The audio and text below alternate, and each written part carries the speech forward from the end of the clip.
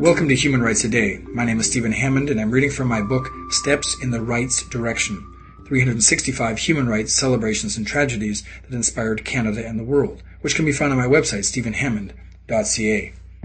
On June 19, 2003, Canada was urged to recognize the Ukrainian famine of 1932-33 as genocide.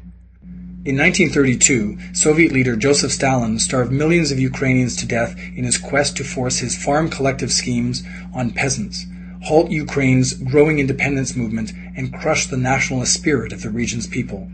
That year, the Soviets increased its quota of grain from the Ukraine by 44% by posting Soviet soldiers and the dreaded NKVD secret police to protect silos from theft by people literally dying of starvation.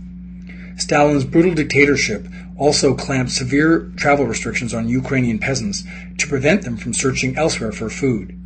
Experts believe between 5 and 8 million Ukrainians died as a result. Ukrainians spent years clamoring for international recognition of the genocide.